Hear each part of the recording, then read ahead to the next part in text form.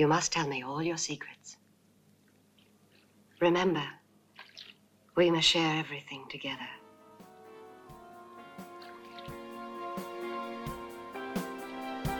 Everything.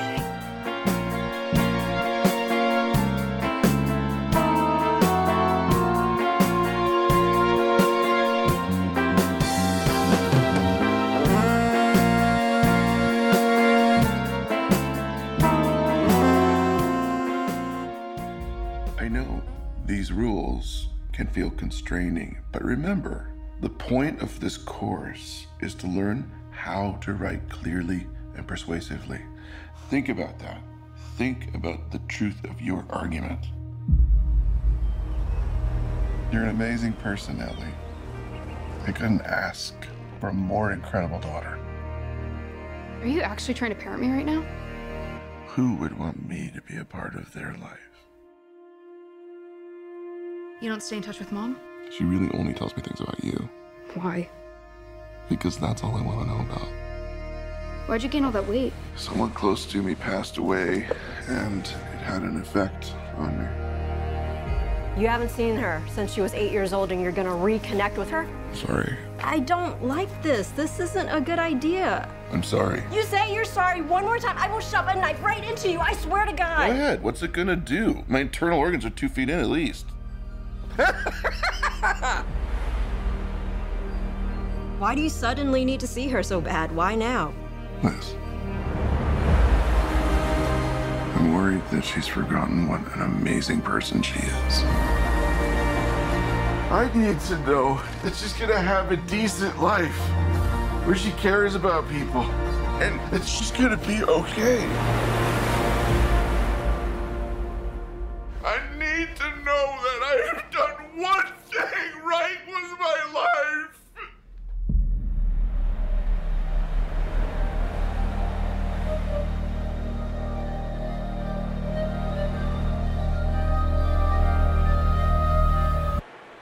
Hello again, this is Annie Rose Malamet, and you're listening to kind of new venture I'm doing where I do review episodes of new movies. So back in October, I did a review of the new Hellraiser movie and a review of Blonde, the Marilyn Monroe movie. And so far, the reviews have not been for movies that I enjoy. And that's kind of an accident. But with this one, I really, I knew that I wasn't going to like it. So the theme, I guess, for these reviews is like, I mean, I love a good, bad review. So the theme so far is kind of like my attempt at good, bad reviews.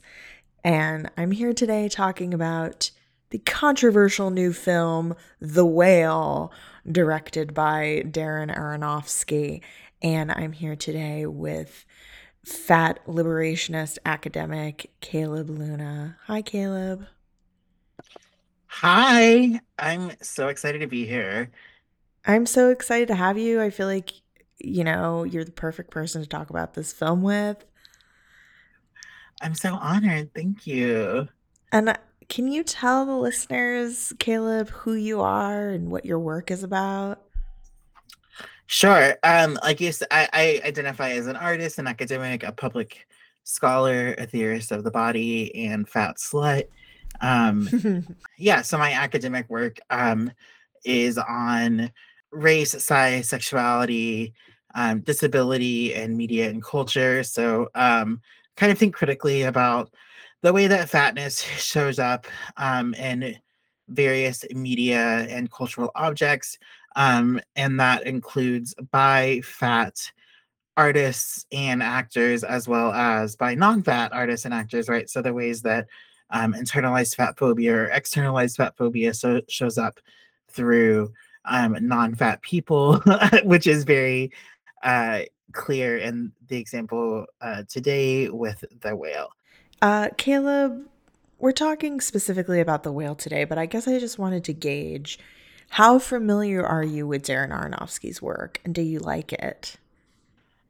Might be some some insight. I think I couldn't recall what movies he's done off the top of my head. I think he did Requiem for a Dream, right? Which Requiem for a Dream, Black Swan, oh god, okay. Mother, Never exclamation saw point. Mother. I really, really dislike Mother. I don't think I like him. Think I should be more confident. I don't like Darren Aronofsky's work. He also did that movie The Fountain, which like all of the very deep people in my college really liked. I find his work like pretty insulting and maudlin masquerading as prestige. And I think the only movie of his that I've seen that I thought was compelling in any way was Black Swan. And I had a bonus episode about it a couple years ago. But other than that, I'm not a fan. So I just want to, up front say that I'm biased. And this movie is possibly even worse than I even imagined. Yeah. And Caleb and I actually saw it together in theaters. Which I'm so grateful for. It would have been so much worse to watch it alone. Yeah, I'm really glad that we were together because as soon as the movie opened, so my TLDR summary of this film is that Brendan Fraser plays a reclusive, extremely fat, what people are referring to as morbidly obese, English teacher named Charlie, who exists alone in this dank apartment, kind of mourning his partner's suicide. His partner's old room is completely untouched. And he is tended to by his best friend, Liz, played by Hong Chua. And he attempts to reconnect with his estranged daughter, played by Sadie Sink, and a wayward missionary. I forget the actor's name, to be honest with you. And during the last week of his life, quote unquote, last week of his life, you never really know if it is, dying of heart failure. And the movie opens immediately with Brendan Fraser in a gigantic fat suit jerking off to gay porn and having like a heart failure moment which will carry over through the rest of the film, and this is like supposedly the last week of his life. So if that summary didn't sell you, it's like just kind of miserable. It's based on a play, and I didn't read it, but Caleb did. So Caleb, can you tell me a little bit about the play? Yeah. So I do another podcast called Unsolicited Fatties Talk Back, which has an obese cast. There's 5 hosts. Hell And we're yeah. all very fat. Hell yeah. But we did an episode about the movie before it came out. And there's 5 hosts, 3 of us read the play. And I was one of them. So that's my context for I mean, other than like the larger conversation on fat suits, which I said this to you in person, like I was so bored by it. I'm like, if you don't understand by now why fat suits are evil and violent and fucked up, then you just don't want to.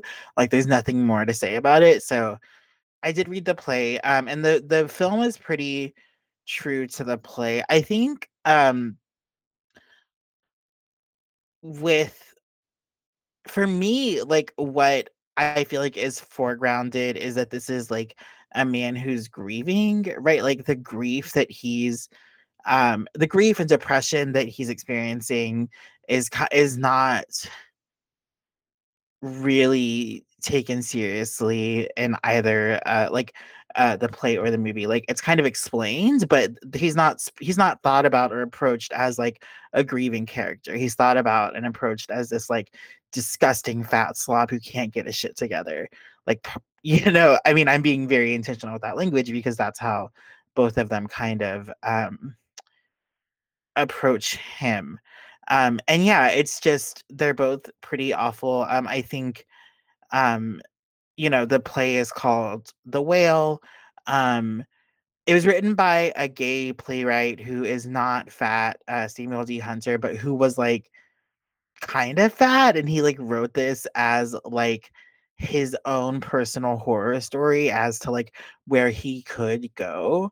Um, which I think is a really important context and explains like some of why the fatness is presented the way that it is throughout the movie. I think the other interest, like I noticed immediately, like Brendan Fraser is not just watching gay porn. He's watching like two white muscle like jocks fucking, right? Like that's also really important, like the kind of gay porn that he is consuming.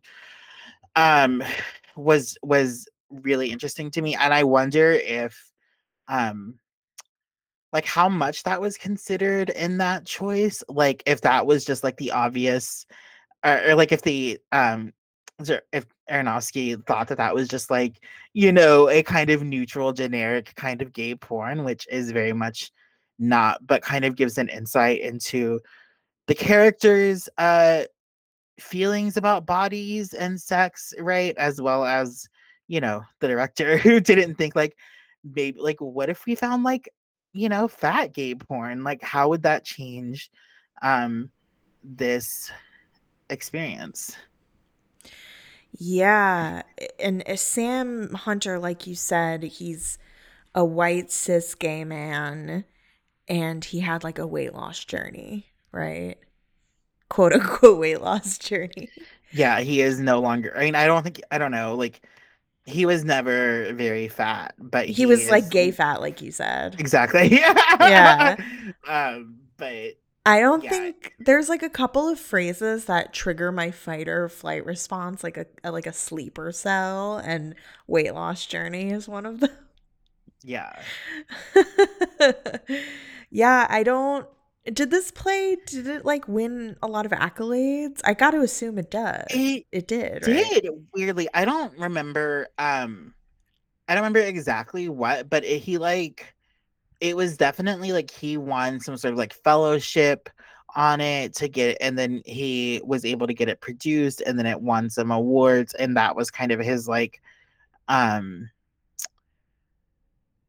career as a playwright was really launched by this play, which is also like I think also indicative of a sort of cultural view of fatness. I think there's a way to tell this story of like a grieving fat person who's depressed that is a lot more generous and sympathetic and caring. And I don't think that story would have gotten as highly praised as this one does. Yeah, it probably would have been lambasted as like woke garbage or something. Yeah. Like whatever the terrible language is that reactionaries are using these days. But I mean, it premiered at Venice Film Festival to a 6-minute standing ovation. So this movie is getting praised. It's so ironic. I mean, the 6-minute standing ovation is so interesting to me because it's also like, I mean, there's so much about the play. Like they literally say in both the play and the movie that like the it's called The Whale because there's a sort of motif of Moby Dick. Brendan Fraser's character Charlie is a college writing instructor, and he was returning to this essay about Moby Dick, this terrible essay that we eventually find out was written by his daughter, and he like that's his sort of emotional attachment to it. But the writing in the essay is kind of telling the audience how they're supposed to feel about this character. And it says in that essay that is repeated in the play and in the movie that like this book made me think about my own life, and essentially made me feel really bad for this person. But there's also in the film the daughter who is so terrible in both the film and the play. Extremely unlikable character, which I guess is supposed to be the point. I think, yeah, I was thinking about it because you had asked that question of like, what function does she serve? And I think it's really like a misogynist gay man's like idea of what a teenage girl is, who, and kind of like a vehicle to express his own unfiltered fat phobia because Mm, for some reason that is like he from the thinks that mouths that's of like, babes. yeah. Different But tenor coming from a kid. yeah. Um, but there's that scene where she makes such a point for him to walk from the couch to the door without any mobility aid. And then when he's not unable to, we're supposed to think that it's like we're supposed to pity him. We're supposed to think he's like disgusting, a failure. Again, like I'm so glad that this isn't me. Right. So and then that walk that he ultimately makes in the final scene is what is presumed to kill him, to push his heart over the edge. Right. So to go from a scene where you're like supposed to pity and discuss this character for being unable to walk what to them I would imagine is a short distance, and then stand up for 6 minutes and applaud is again just like it feels. It's a little too on the nose. Yeah. Yeah, for sure. That's exactly what I thought of when I read that, was like, wow, it's very strange that that is happening when a lot of the drama of this movie capitulates around the immobility of the character. There's some territory here that could have been mined that's very rich, like Moby Dick. I thought the motif of Moby Dick was going to be explored through the homoerotic, homosocial relationship in the book between Ishmael and Queequeg. It's a very, very famous early example of queer gay men's literature in American literature. And also with the idea of Captain Ahab being a disabled figure who is missing a leg and has trouble walking. I thought that was going to be tied together with Brendan Fraser's character. Oh my and God, you're giving Samuel D. Hunter so much credit. I'm giving him here. so much credit. I really thought that this was going to be woven in here. It's not mined at all. No. Instead, it becomes this with the missionary character, and also the fact that Charlie's partner who committed suicide because he was indoctrinated into this like evangelical Christian cult, which eventually, because they shunned him so badly, led to his death. There's this as a Christ narrative going on where Charlie Christ, I don't know, it's kind of obvious to me, like he becomes a stand-in for all the sins of the other characters around him, and is the ultimate martyr who eventually dies for all of their sins at the end. So, which is like pretty tired to me at this point in Western art. So, none of the interesting stuff is explored. Yeah, no, I like when the film ended, first of all, like we all burst out laughing because it was just so absurd. But I really think the people around us were crying. They were And I like was like, sobbing, Caleb. What the? It was so bizarre. But I turned to you and I was just like, I never saw The Passion of the Christ, but it felt like The Passion of the Christ of just like, I don't know, 90 minutes or 2 hours of just watching this person be like flagellated again and again and over, and this like extremely graphic and violent way, and it was just like relentless. It was punishing. Yeah. It was completely relentless, like you said. Passion of the Christ 2 is apparently coming out soon. But yeah, it was a lot like that, where you're like, okay, when is this gonna end? Like, I at one point turned to my girlfriend Tasha, who also came with us, and I was like, are we gonna make it through this movie? Like, it was actually torturous. Yeah. And you know, maybe though in an alternate universe we could have gotten something even worse, because James Corden was at one point set to star with Tom Ford directing. Oh God. Yeah, that would have been horrible. Oh my God. But Tom Ford left due to creative differences, and George Clooney also briefly considered directing, but ultimately declined. I'm so glad we didn't get those movies. I mean, the bar is low because this one's also really bad. Yeah. But the James Corden, Tom Ford, The Whale, I don't think the world ever needed. No, I would imagine that there's this one like really gratuitous scene where Charlie is just like eating. He eats like 2 large pizzas and then just like keeps eating just like these ridiculous. I don't even remember. I can't remember exactly what it was, but it was like a sandwich of like chips with like hot sauce powder or something. I don't know. It was just like so extreme and absurd and ridiculous. And I just imagine like a Tom Ford version would be 2 hours of that. Oh, yeah. I mean, also, like, any of these fashion people, like Tom Ford, like, you don't want any of their hands on anything to do with fat people. Though I will say the opening scene of, did you ever see Nocturnal Animals? No, what is that? It's a Tom Ford movie from a few years ago. And maybe eating my words a little bit because the opening scene of that has like beautiful slow motion montages of fat women. And Oh, it's actually really beautiful. Probably the best part of the movie for me. And the rest of it kind of has like nothing to do with that opening sequence because we see that that is actually an art piece in a gallery that the main character is working at. But it's very, very aesthetically beautiful. So, you know, maybe it would have been better. I don't know. Maybe Tom Ford has like a soft spot for this topic or something. But that's definitely one of the most, even though it's such a short scene, that's like one of the most transgressive depictions of fatness I've ever seen in a film. So I gotta eat my words a little bit there.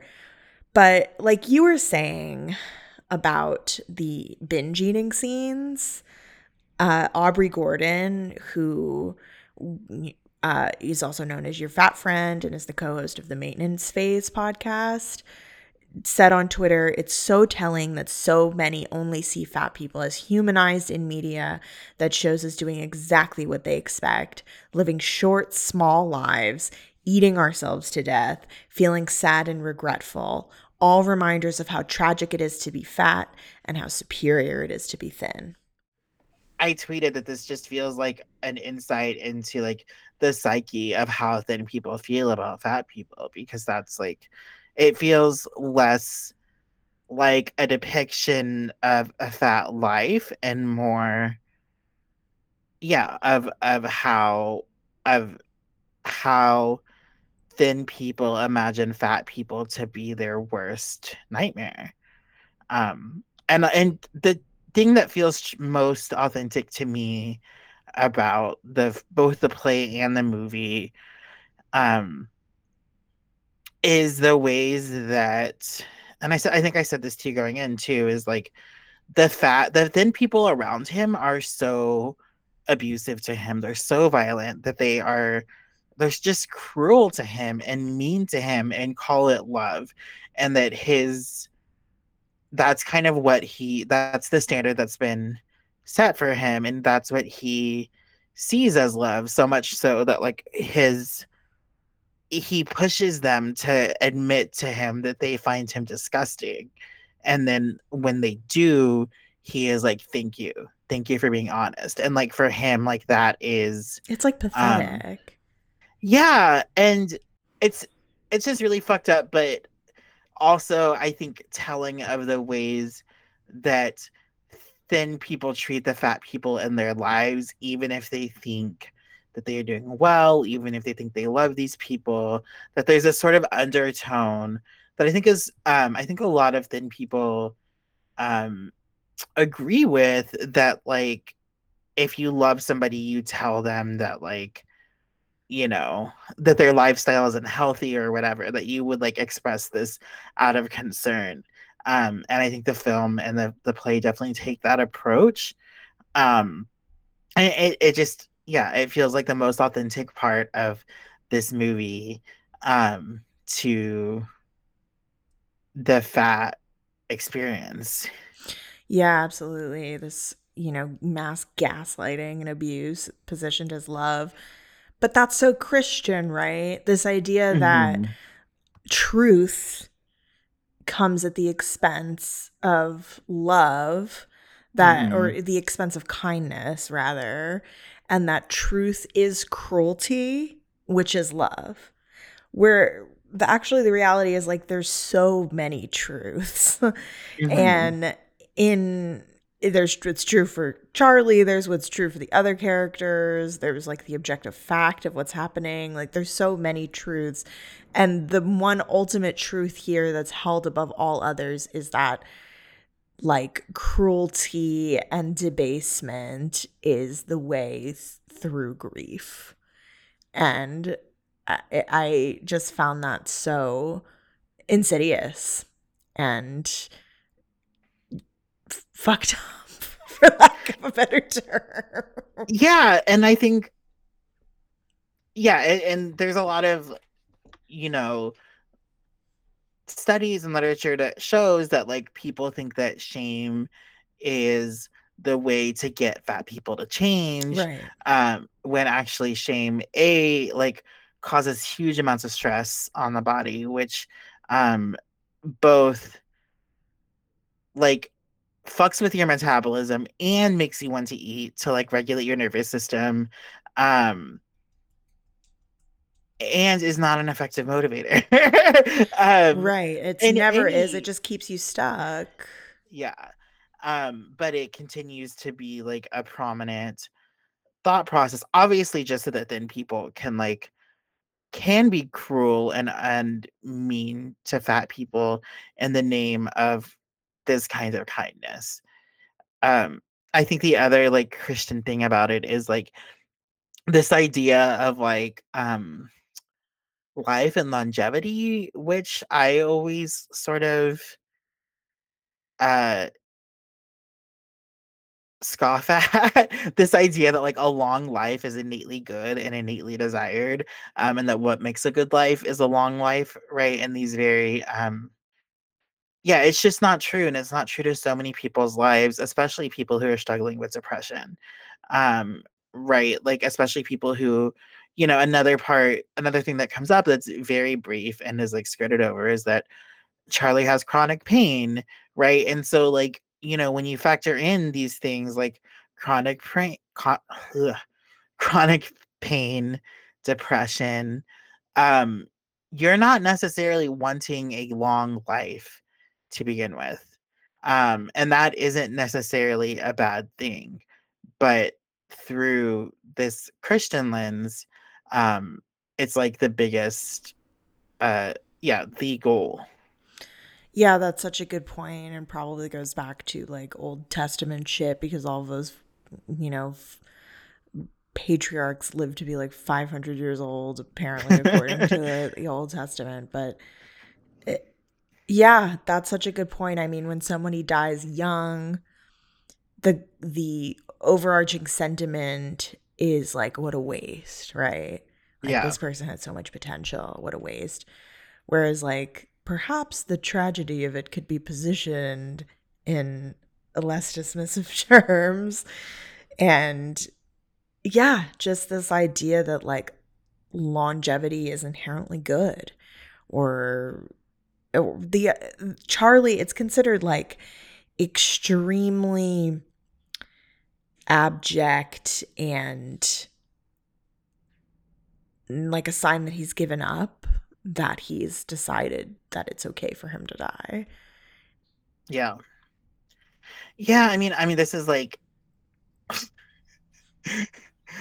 uh, it's making me think about how the story of my grandparents is that they died in their, like, 70s, like, in quick succession, and that, like, my grandmother was just so heartbroken, by the loss of my grandfather that she essentially gave up, and died shortly after.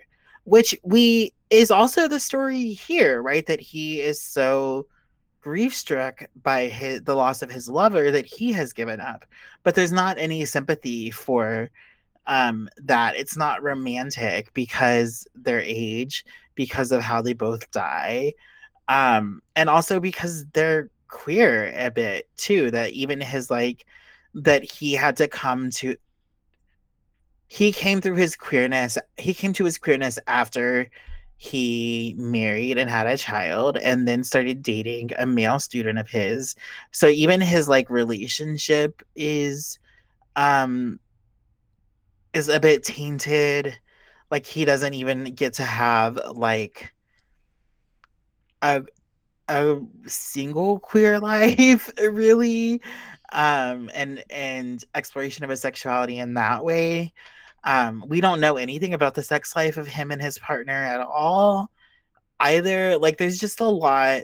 The only thing we ever hear about Charlie with regards to sex is like him watching pornography, and his terrible daughter makes a joke at some point about like, yeah, I can't believe someone was able to find his dick or something. And that's the only thing we ever hear. I mean, there's also, I think this ties in well with my next point, because there's a lot of like demasculinization of the queer fat male body that coming up here. And I feel like that ties in really well with this. This is a vehicle for Brendan Fraser, right? Who's like having a comeback. Yeah. So Brendan Fraser was everywhere in the 90s, and he was a hunk. You know, he was in George of the Jungle. He was like an iconic hunky guy. The Mummy. Yeah, exactly. And just like this ripped macho Hollywood guy, and he disappeared for a really long time. And you would see him on TV and stuff, but it was always like, where did that guy go? And then in 2018, this GQ profile came out called Whatever Happened to Brendan Fraser.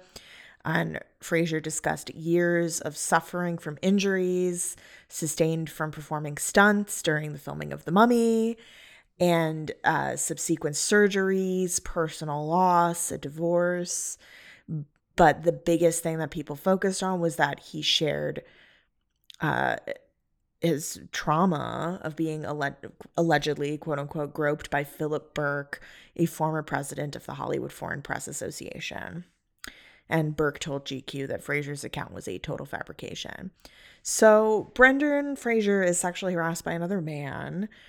He's this hunky beefcake icon, becomes disabled and traumatized, and puts on weight, as you do, because that's a very natural human response to those conditions, and falls out of favor, and is now back playing a fat person. And Brendan Fraser is like one of those people where when people looked at him years later, they would be like, what happened? Like, he got fat. He's obviously nowhere near as fat as Charlie in The Whale, but he's like gay fat or Hollywood fat. So like crazy goalpost standard. And I feel that this is very strongly tied to this role. It's like the star power of Brendan Fraser is carrying this. And in fact, that's really the number one thing that's being discussed about this film. But there's also a mirroring going on, because Brendan Fraser gained all this weight from like the trauma and disability that he experienced, just like Charlie in The Whale. So there's like a strange mirroring going on there. Do you think anything about that? Yeah, I mean, the other part is that he's also aging, right? Yeah. And that he's like, Hollywood aging is not like actual natural aging. And yeah, that I think that is a lot of people's appeal to the movie, that we talked about, like how his performance is being very heralded, which is it is the best performance in the movie. I wouldn't call it a good performance. Like the other thing is that just like the film is so bad on every level, Yeah. right? Like all the acting is bad, all the writing is bad, staging is bad, costuming is You're like, bad. well, this was clearly a play. It's one of those Yeah. movies where you're watching it and you're like, this should have stayed a play. You didn't Yeah. use the filmic form to say anything different about the story. Right. Um so yeah, it's just I don't know. It's also interesting that he is fat, but he put on a fat suit to become much fatter. Mm-hmm. He also is not queer. And He's not so I mean, queer, but he's like, he was sexually harassed by a man. So, yeah, like, in the public imagination, has become this sort of symbol of like queer interpersonal violence in Hollywood. yeah, and the effeminization of Mm-hmm. like being sexually assaulted by a man, that kind of mirrors the feminization of being fat as a man, as like a white cis man, especially presumably straight, right? There's all these like layers of emasculinization. Yeah, It, absolutely. the most heartbreaking thing for me really is that Sarah Michelle Gellar really loves this performance and this play, and I have to see. I started following her on Instagram recently because I'm such a huge Buffy fan.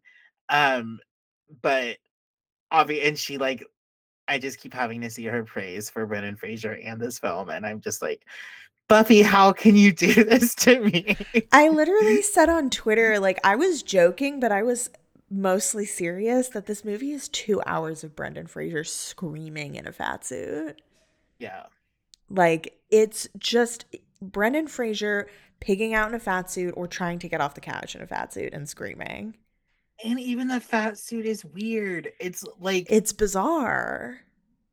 like the way that the fat falls on the body is very unnatural. Mm-hmm. As like a fat male assigned person myself, I'm just like you're like this is not how fat develops on male assigned bodies.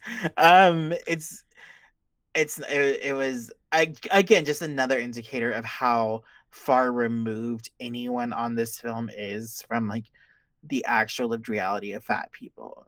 Yeah, it really, there's much being made of like, oh, Brendan Fraser wore these prosthetics that were like over 300 pounds. And like, isn't that amazing? And it's like, yeah, it looks like prosthetics, bro. Like, Yeah, he doesn't even have tits. Like, exactly. yeah, he would have tits. Like, Yeah, and there's like great pains made to show that he doesn't. Like right. showing him in the shower. I mean, it's just like so, and I say this as someone who like studies exploitation film. This movie is so exploitative. Yeah. It feels like a snuff film. Like I've never seen a snuff film, but that's what I felt like I was watching. Yeah, I mean, it just felt like literally just watching this person die for a week, and like, what am I Yeah. supposed to get out of that? And Nicholas Baer, who's an assistant professor of film studies at the University of Groningen in the Netherlands. I don't know anything about Professor Whatever that Baer. means. Yeah, I don't know anything about Professor Baer. But he says the whale is offering us an opportunity to recognize the virtue and the kind of fundamental decency of Brendan Fraser, who has been really wronged by the industry and has long suffered. I'm like, well, that's pretty optimistic. I feel like this is just playing off the suffering. Like Yeah. it's capitalizing on it. Yeah, somebody else reminded me on Twitter too that like Brendan Fraser has been in Doom Patrol for like 3 or 4 seasons now. Mm. Right? Like he's in this television show that I think is like a hit, is like widely acclaimed. I enjoy it. I think Brendan Fraser does a great job. He's like and he plays like a robot character, so he's like again in another kind of suit. But it's just like for this to be framed as his comeback when he's been back is another like really interesting part of this. Very telling. Yeah. I want to talk a little bit about the Roxane Gay review because she's such a prominent fat figure in our culture right now. Yeah. Who like I mean, I was thinking about like, I am not a 600-pound person, but thinking about that's another part of this is that like his weight is so privileged as this like phantom number of like what that is supposed to indicate when we know that like thin people have no idea what weight looks They like on a have fat no body. idea. I remember reading a book once, and the author was describing how a 200-pound woman couldn't fit in a car. I was like, they have absolutely no idea. Like, maybe you guys don't understand it, but like a lot of average straight sized people are 200 pounds. Yeah. And so just knowing that Brendan Fraser, I don't know how tall he is, but I know he's like taller than me. I imagine he's like 6 foot or taller. Anyway, I think Roxane Gay is particularly relevant because I feel like she has a body that is probably most similar to like the character that is portrayed here, at least in terms of like height and potentially size. I have no idea how much Yeah, and I she know weighs. I only know this because I've read Hunger that Roxane Gay talks about the number of her weight, and she weighs 500 something pounds. So you're correct in that she is closer to this body. And she can move and walk around. Yeah. I mean, that's the other part of it is like thin people don't understand like how fat you can actually get before you like can't walk around anymore. Like there might be maybe some other issues like the chronic pain issue that's going on. I loved Roxane Gay's review, but Caleb, you were saying that you didn't feel like it was scathing enough. I would love to hear about that. Yeah, I don't know. I guess I don't know what I expected. I guess I expected more like cursing or something. Yeah. Or just to be like how just extremely unacceptable and dehumanizing and violent this is. And I think she does say that. It's just in a much more New York measured Timesy yeah. tone. Yeah, for sure. Yeah, maybe a little different than what we're doing here. But I think one of the most egregious parts of this movie is like we're talking about the use of prosthetics in the fat suit. And Caleb, this is something that you and I study. And you said at the top of the show, if you don't understand why using a fat suit is so violent, like you're not going to get it at this point. But I guess I want to hear from you. What's wrong with the fat suit? And like specifically in film, I feel like that's a really huge question, but I would like to unpack that a little bit and talk about the fat suit because again, this isn't like an actually fat person playing this role. I think there is a difference in something like What's Eating Gilbert Grape, where the actress is actually fat. There's something going on there that's a bit different. Although I would say I've kind of broken down the tropes that fat people fall under, and I just talked about this morning on BBC Radio 4 for the show Screenshot, which is coming out on January 27th, so that'll come out after this actually. And I talked about how that movie and this movie fall under the subcategory of fat people as object of pity in films. So, yeah, I wanted to talk a little bit about fat suits, some of the most egregious examples and why we hate them. Yeah, I mean, I think there's so many reasons. I think for one, I think that the biggest thing for me is that they continue to exclude fat people from visual culture and presence in life, right? And that they lean into this idea that like there's a skinny person waiting to burst out Emerge. inside of us, Yeah, right? it's And like that like the actual, that's like the literal manifestation of that. yeah, so that like fat people can never be on screen in any sort of authentic way, that we always have to be on screen filtered through some sort of caricature written by a thin person, either as pity, scorn, disgust, comedy, right? I wrote one of the first essays I ever wrote was about the like ex-fat character, right? Like classic Monica from Friends, who again was like a size 8 as a fat person. Right. But in that instance, like in the flashback sort of scenario, like I wrote about Monica from Friends and Schmidt from The New Girl, where like their lives are not able to begin until they have lost the weight, until the fatness is behind them. There's also the issue that it takes, in addition to arresting fat representation on screen at the level of like thin people's kaleidoscope idea of what a fat person is, it also takes roles away from fat actors, right? Like Guy Brandon was saying, I'm a fat gay person, I could have played like why literally. Yeah. and I think, like I was saying, like there's a way to tell the story with more sympathy and um care for the character, and without that sort of lived experience you don't get that. But the flip side of that, this movie also made me think about Precious, which I haven't Yes. seen in years, and I'm like, I don't know. It's hard. Like, and on the one hand, Precious gave us Gabourey Sidibe. Thankfully, she was well awarded and accoladed for her performance in that, as she should have been.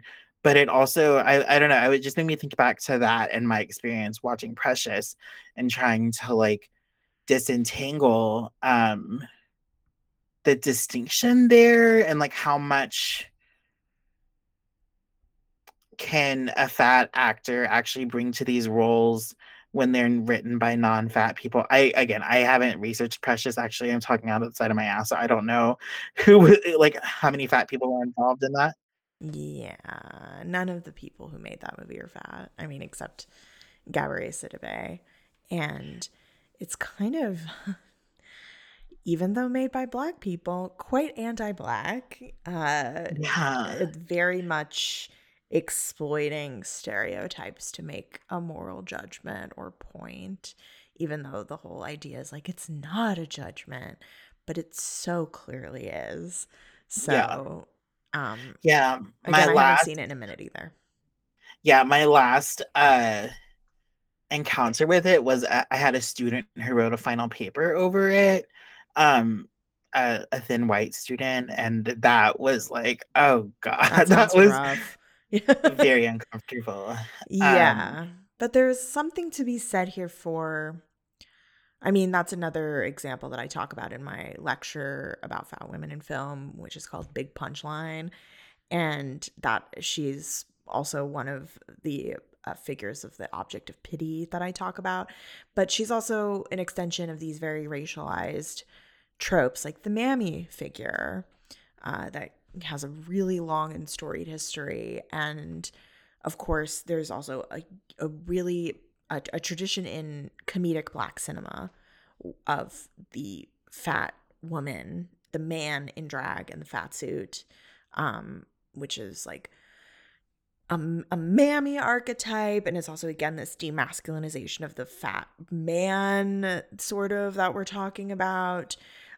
It also intersects with like visions of fat queerness, like Divine and in John Waters' films, but it's like so different than that because it's not an actual fat person, it's a thin person in a fat suit. And there's so much to say about those archetypes and those kinds of movies. And and I wanted to talk about what my girlfriend Tasha said about this, because we were talking about this movie yesterday, and she said this. She was like, "You should include this in your notes," and I was like, "You're absolutely right. This is a great point." And Yeah. she was saying that the Nutty Professor, or something like the Nutty Professor, it's a harmful, and it's harmful in its own ways, right? And it uses the fat suit, which is like we don't want that. But in some ways, it's almost less harmful than the whale, because there's at least depictions of Black joy and community with other fat people. And the main character is like loved by his fat family. Whereas in the whale, Charlie is like a burden. He's hated. He's reviled. Tasha says that she thinks this has a lot to do with the fact that a Black person is behind that movie. And, there's also this idea of like Julius, the Eddie Murphy character, is like a positive vision of masculinity, even though there's all these fat jokes. But it's when he becomes skinny that he becomes this like vapid, materialistic misogynist. And the fat version of him is positioned as like loving and respectful. And of course, there's the issue of like the fat jokes, which the movie completely hinges on. But there's also a different context here because of the culture of roasting and camaraderie in Black community. And this idea that like the roast like prepares you for the cruelties of the world. And I am by no means holding up this movie as a good film or a positive representation of fatness, but there is something to be said there for the difference between like the way white mainstream film has portrayed fatness versus the comedic approach in Black film sans Precious. Yeah, and that's so wrapped up in, the ways that white supremacy has shaped our ideas of fatness as well as anti-Blackness, right? I think that comparison, or maybe not comparison, but like a parallel between the Nutty Professor is so interesting also because I haven't seen it in a really long time, but I remember like the parents are fat, like the whole family is fat, right? Yes. And so part of that love is also a familial love, a romantic love, whereas with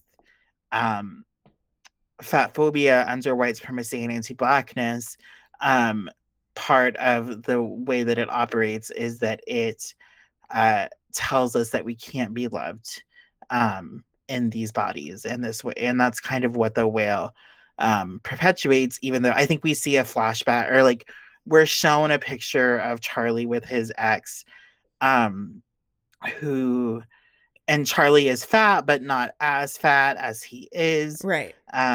Which again, I just think there's like a lot of interesting, I have so many questions about like Charlie and his relationship with his like East Asian like skinny lover. Like that's a story I'm interested in. That's something I like want to know more about, the racial dynamics and that, the size dynamics, right? Like I have so many questions. I was actually getting the impression that his lover Brian was also white because Liz says she was adopted into this like white evangelical family. Otherwise, though, that would have been very interesting. But I think it's more like, she was adopted into this like sort of colonizing family. That would make sense. But I don't know. It's just, again, I'm like, well, then why make her East? I mean, there's just so much that is presented and not treated with care, not treated with kindness, not minded with any sort of value. It's it's just, it's abusive. Like the movie, it's like the people in the movie is abusing us. Yeah, it's just all refracted through this like white gay man's violent psyche. You're right. Yeah. It's like all his own like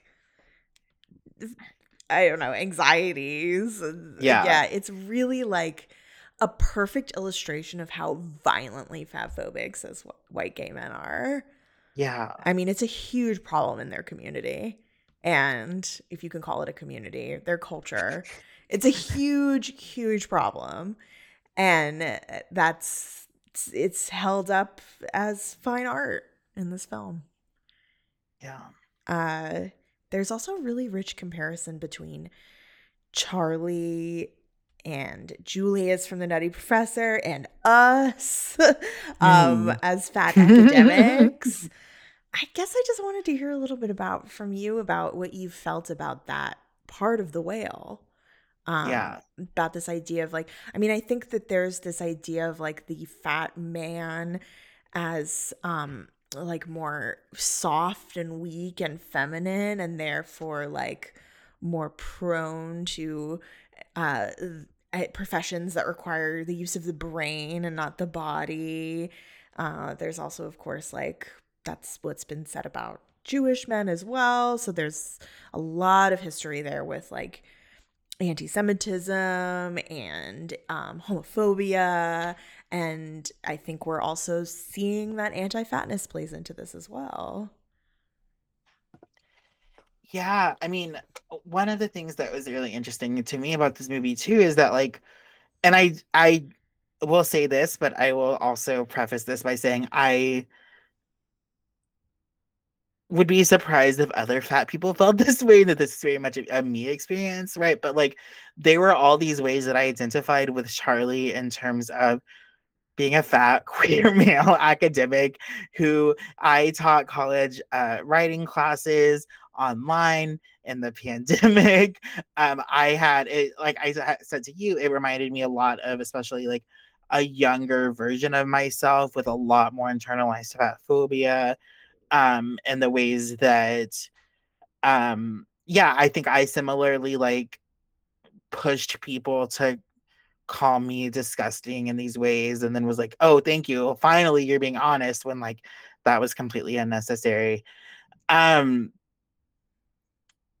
yeah, I mean I think so one of the things that most struck me, I think that they kind of go out of their way to set this film before the pandemic. Yes. It's set during Which the Trump election, yeah, 2016. which is interesting to me because like now Zoom teaching is like not necessarily so um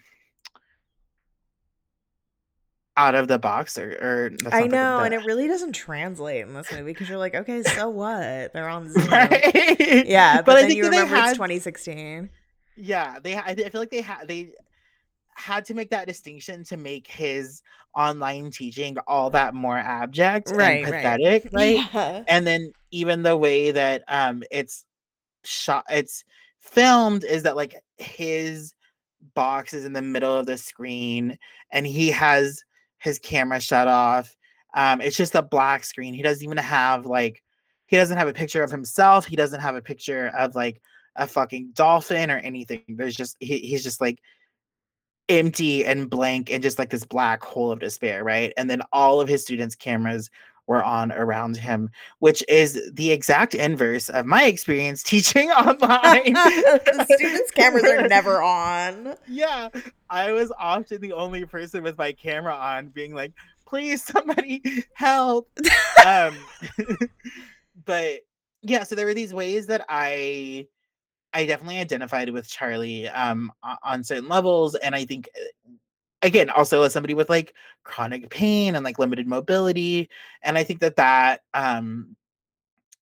also gave me insight into just like how far removed um this depiction was from the reality of people like me, right? But to what you're saying about his profession, yeah, I mean in Sabrina Strings' book Fearing the Black Body, where she does an incredible sort of overview of the development of the subtitle is The Racial Origins of Fat Phobia. She does a really amazing job of sort of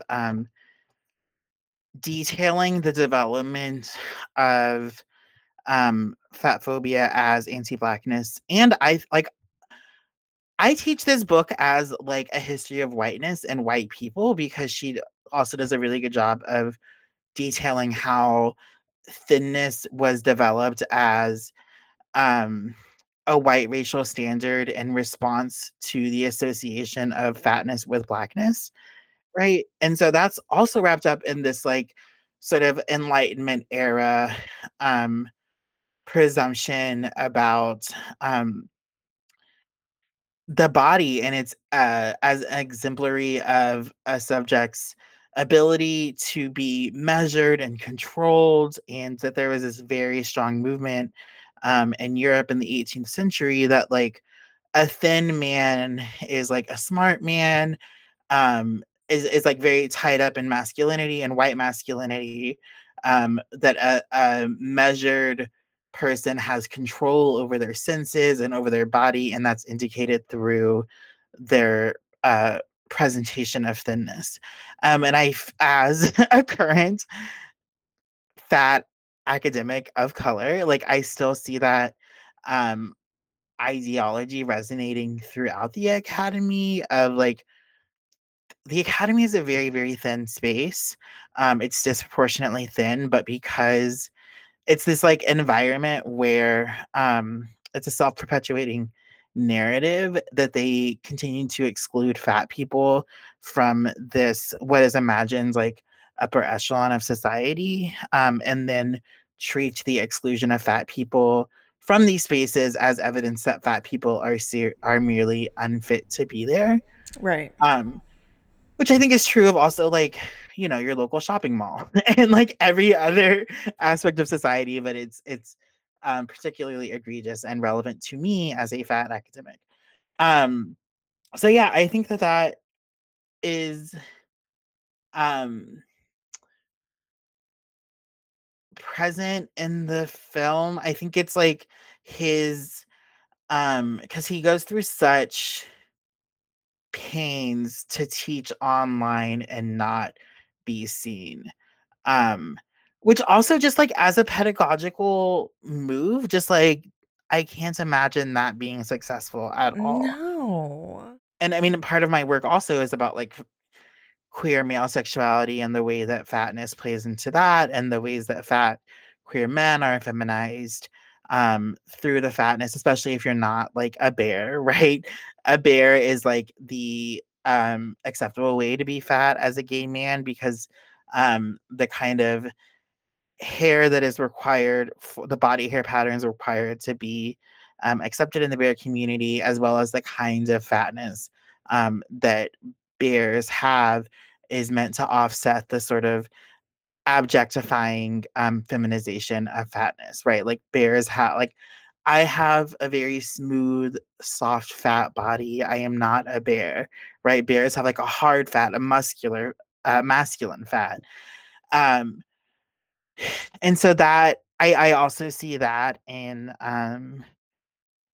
this film, which is why I think why I have questions about his relationship with his um partner also. Or I just have like, I'm just His interested. thin partner, yeah. Yeah.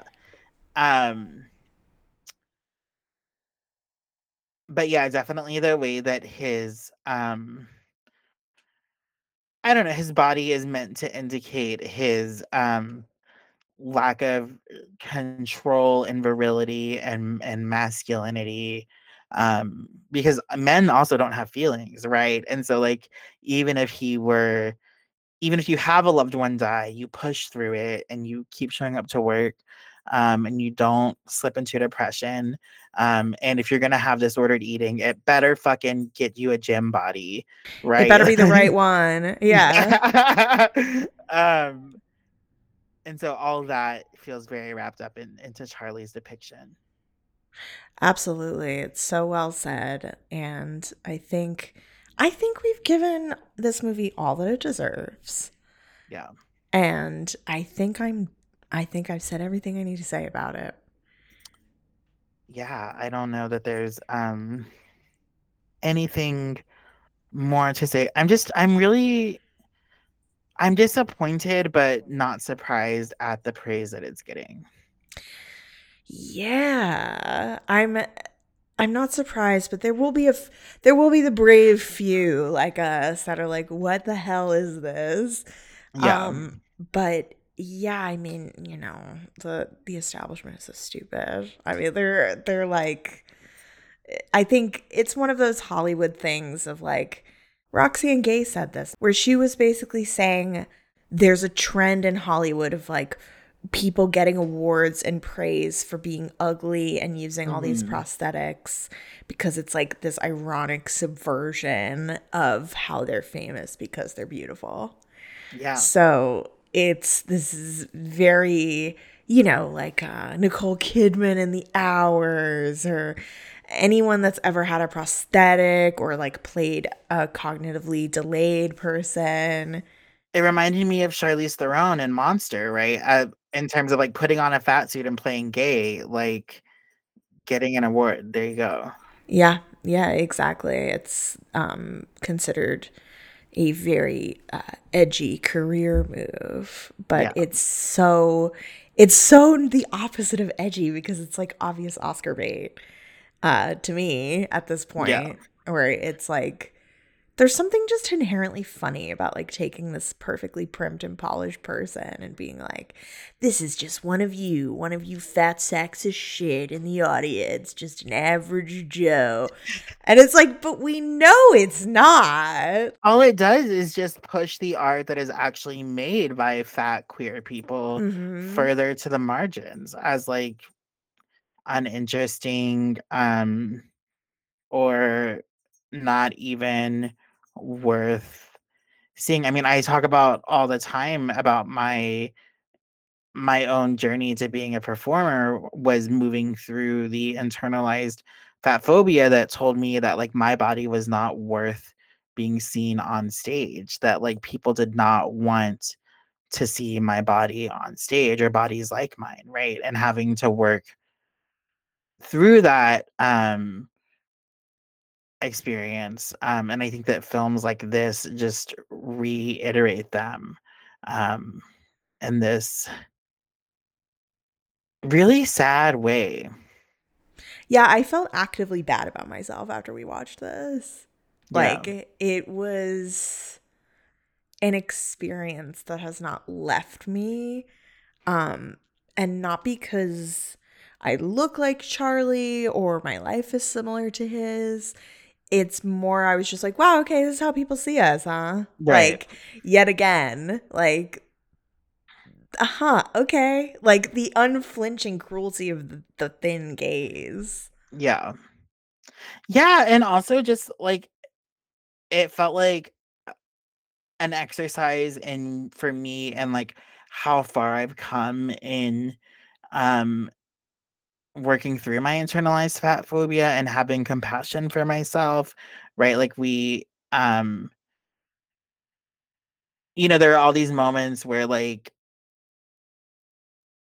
he uses mobility aids in the film, and like for me I'm like, oh, that's great, like I'm so glad he has that, but it's presented in the film as such, as pathetic and like But that's like the ableist gaze, right? It's this idea that like if you use a cane or a walker or a wheelchair, like it's a loss of freedom, when actually to disabled people it's a symbol of freedom. Like yeah. it's autonomy. So it's just such a like stunted ableist fat phobic view. Yeah, and I my worry is that it's going to reify these ideas for both thin people as well as fat people who aren't in this space where they have fat community and have been able to see different orientations to having a fat and disabled body, right? And ways that we deserve care and tenderness and softness for our body's needs, and that we're not only to blame for our body, that there's like a vast complexity that is going on. And in this film, the only thing that his body and disability are offered is shame and judgment and anger and hatred. Yeah, and this idea of like how fat people don't feel pain Oh like my God. everybody else. You know, he says it one, she's like, I'm gonna stab you. And he's like, go ahead, my internal organs are 2 feet in. And that got like a hearty laugh from the audience. And I'm like, that's not true. No. Like that's not how bodies work. And even still, like you can still bleed to death. Yeah, Like, it would still hurt. yeah, exactly. I was like, this is so like what skinny people think Yeah. being fat is like. And you know, the reason I think these things are important is because it plays out in real life. Like medical professionals literally are, it is proven that they are rougher with fat patients and with Black patients because they think that we don't feel pain the same way as they do. So it's, yeah, I mean, fat has nerve endings in it. Like it's Yeah. connected to the rest of your body. So it was just like, and then the anatomy being so bizarre. I was like, have you guys ever met a fat person? Yeah. And then there's, you know, this comment very early on where his nurse friend is like, go to the hospital. And he's like, no, I don't want to go to the hospital. And there's no consideration about why this person Right. might not, because he knows that he's only going to be further abused at the hospital, that they are not going to help him in Right. any meaningful way. Whereas like you and I watching it are like immediately we know why he's not going to the hospital. Right. But they don't say it out No. loud. So it just kind of comes off like he's stubborn and like wants to die instead Yeah. of like doesn't want to be abused any further.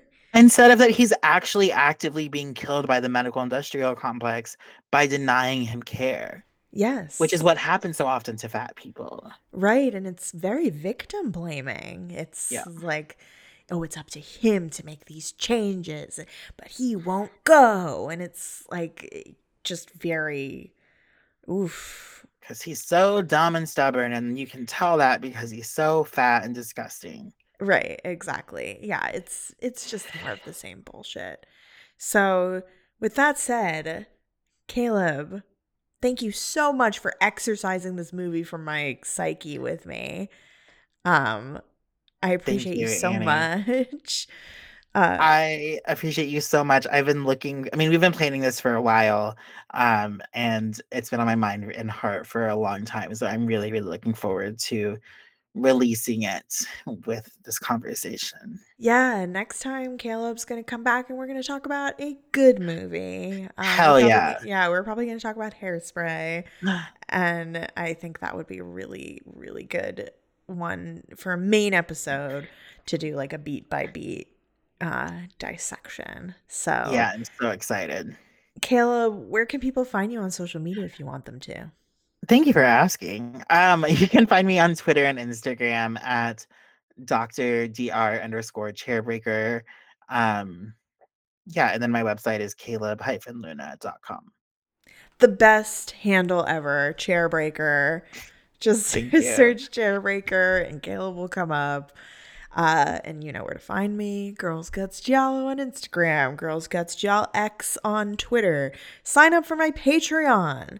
It's how I make all of my money. That's how I can do this. I need help. I mean, I have a lot of help. I have great patrons. But please sign up for my Patreon. Patreon.com/girlsgutsgiallo. I have so many benefits. I'm extremely consistent. I update it like every week. So see me there. And thank you for listening.